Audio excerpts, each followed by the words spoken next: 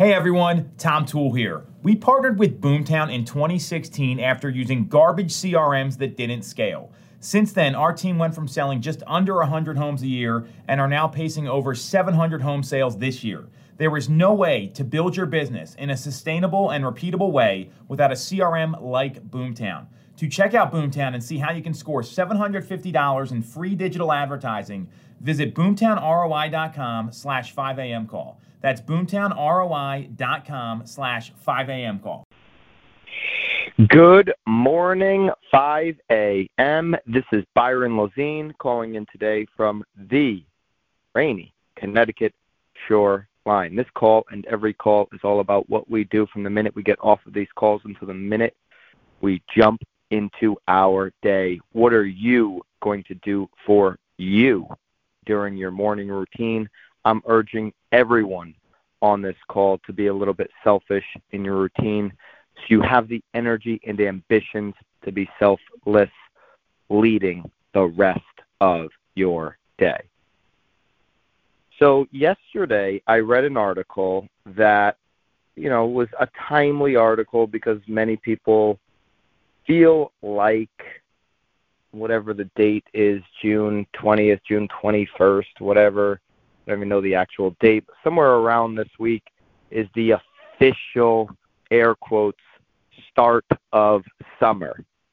I tend to think it's Memorial Day, but on the calendar anyways, it's right around this week. And I read an article, and here's the headline: 7 things agents should do now that the summer is upon us. Okay, so 7 things. There was a list of them that agents should do with it being summertime. The number one thing on the list was slow down and take some time for you. Pretty cliche, throwing that in there is going to make anybody reading it happy. Ooh, I got permission to slow it down and take some me time. Yahoo! Maybe I should really mail it in this summer. This summer is not the time to be thinking about a slowdown, about taking extra time for you. If you're on this call, you're taking time for you every single day in your morning routine. You're investing in your mindset and your health and your well-being every single day in the morning.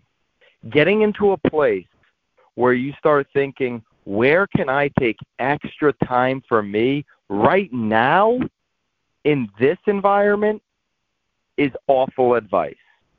This is a watershed moment with the climate that we're dealing with economically, with all of the information being thrown at people about this economy, this housing market, what's going to happen next.